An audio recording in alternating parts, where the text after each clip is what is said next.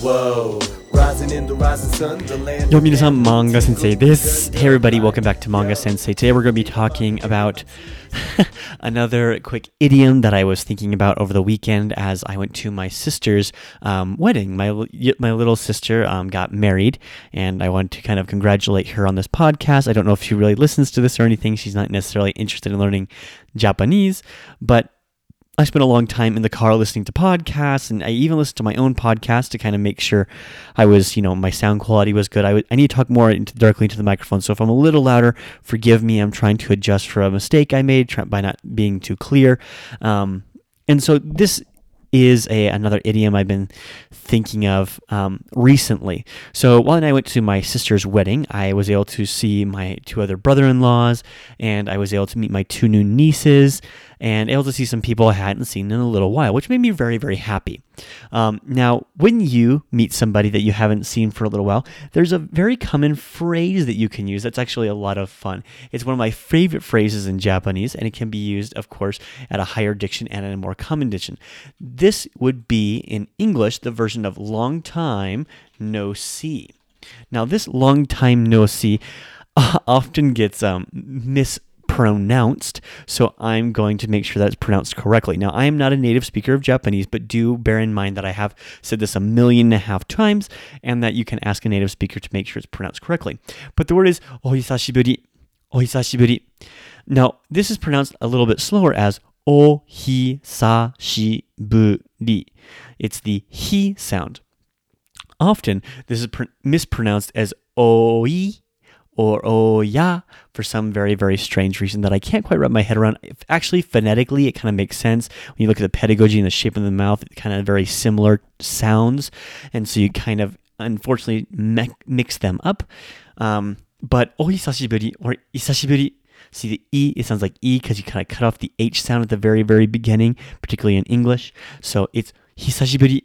Hisashi is a very lovely, lovely saying. So the O here is the honorific O. It's the O as in like osushi or anything of that nature. So you have ohisashiburi.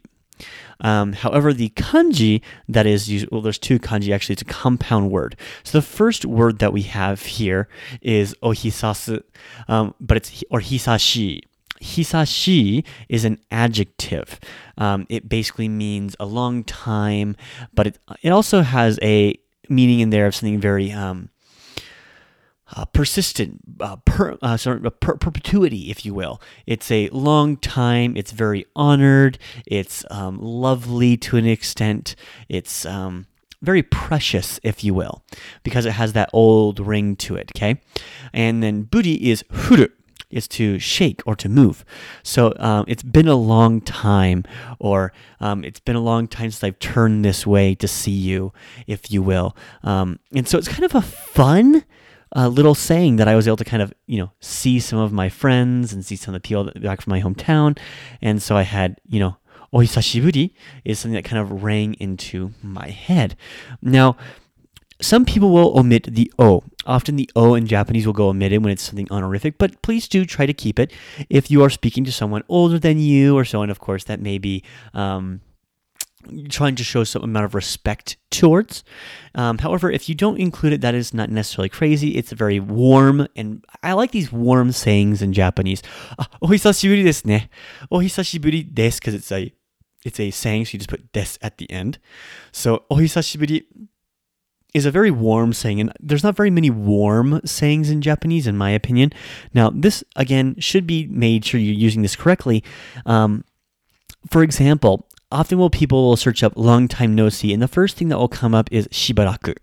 Shibaraku, on the other hand, has a very similar meaning to a long time. It simply indicates a moment of time and is not an idiom that you would say to somebody. You wouldn't say, shibaraku.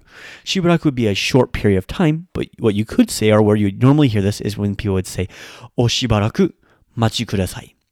Machi kudasai. So this would be like, please wait just a moment. And that just a moment there is the shibaraku.